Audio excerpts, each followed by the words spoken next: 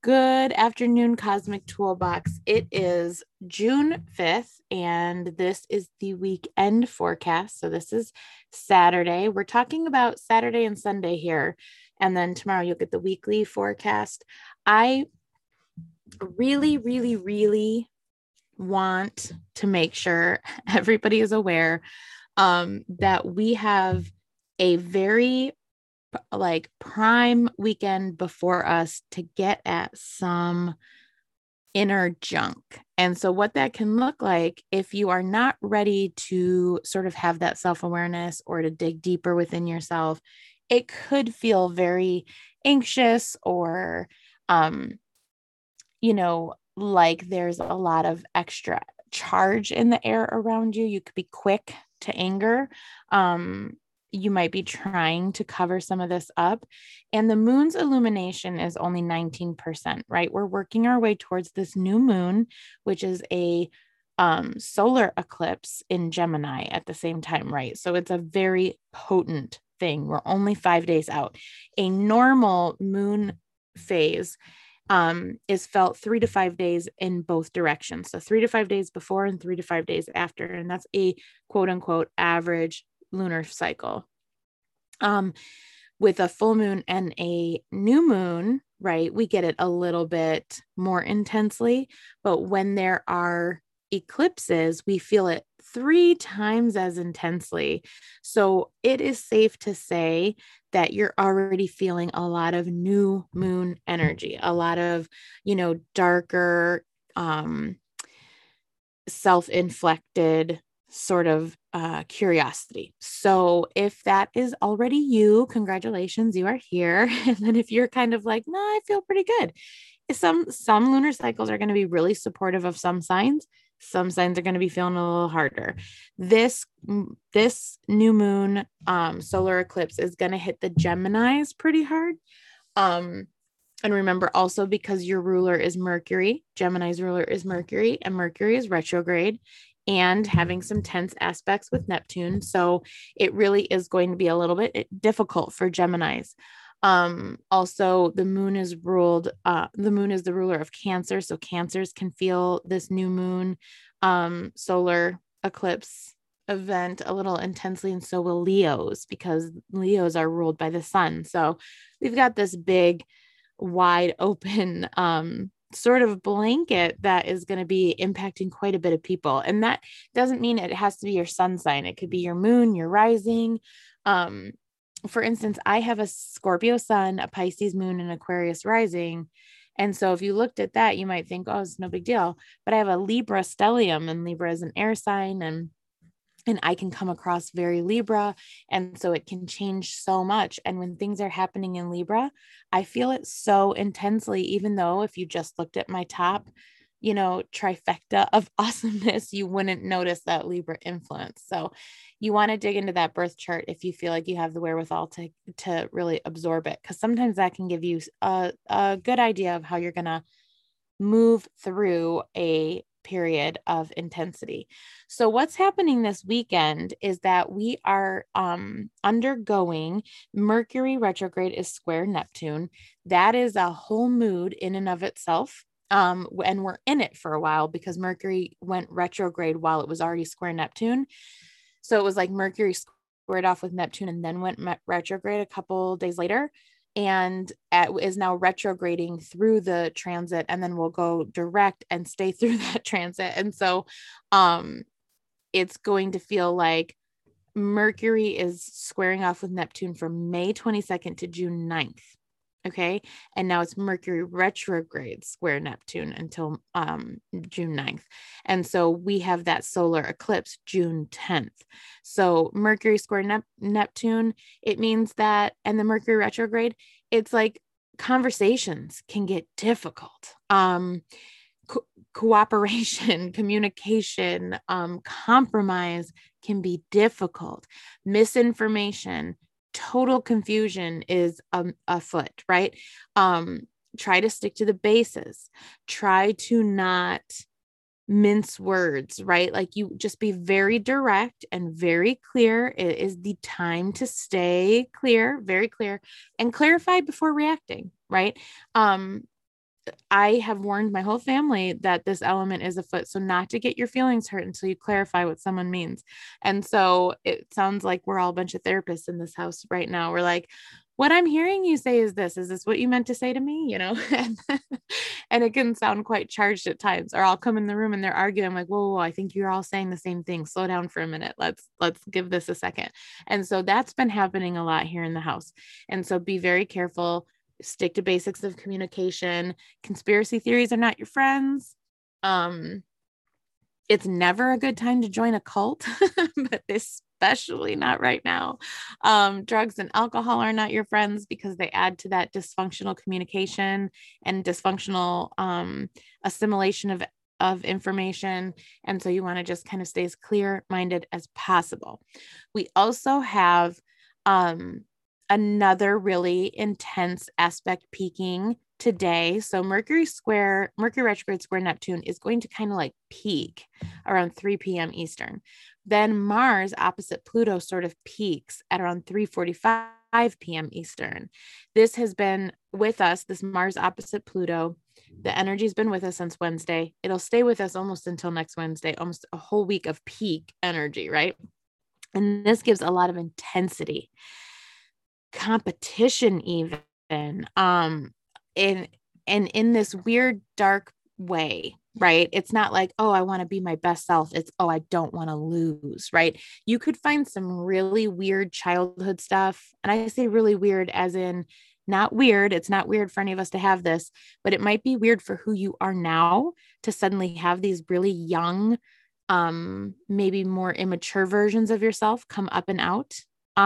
And so you want to watch it. That Mercury retrograde square Neptune is going to also make this a difficult aspect. What you could see is that you're going about your business and you're doing something and someone triggers up some kind of passion, right? Or a deep desire. It's almost like Lucifer, the show on Netflix, how he has that ability to ask what somebody truly desires. You may find all of a sudden you're like, really all of us like wanting to go after something come up and out of you. And it's a really strong time to assimilate some of your true desires and maybe do a lot of shadow work around it. You may find that you have a desire for something that you've told yourself was not good for you, right? Maybe you want to be a salesperson, but you've convinced yourself sales and capitalism is bad. Maybe you want to be, a chef, but you've convinced yourself that it's inconsistent or hard on your body. Or maybe you want to be a writer, but you've convinced yourself there's no money in it, right? All these possibilities that could be coming up. This is a weekend where you're going to have some of that put up into your face, right? And you're going to have the ability to sort of assimilate, no, this is what I want. But remember that this has some real low frequency energy to it. Mars is very action and very fire, but it is opposite Pluto. And Pluto is that sort of distant, definitely much, much lower in frequency, as in resurrection of the earth, slow change, existentialism. It's a purifying fire element, right? Very magical purification happens with Pluto. But you have to detach from the ego. And Mars is a lot of ego, right? There's a lot of ego wrapped up in Mars. And right now Mars is in Cancer. So it's sort of like all this action and energy and motivation and all this fire that's now in Cancer, making you focus all this Mars and strategy and all of this energy on your home life, on your intuition, on your emotional status.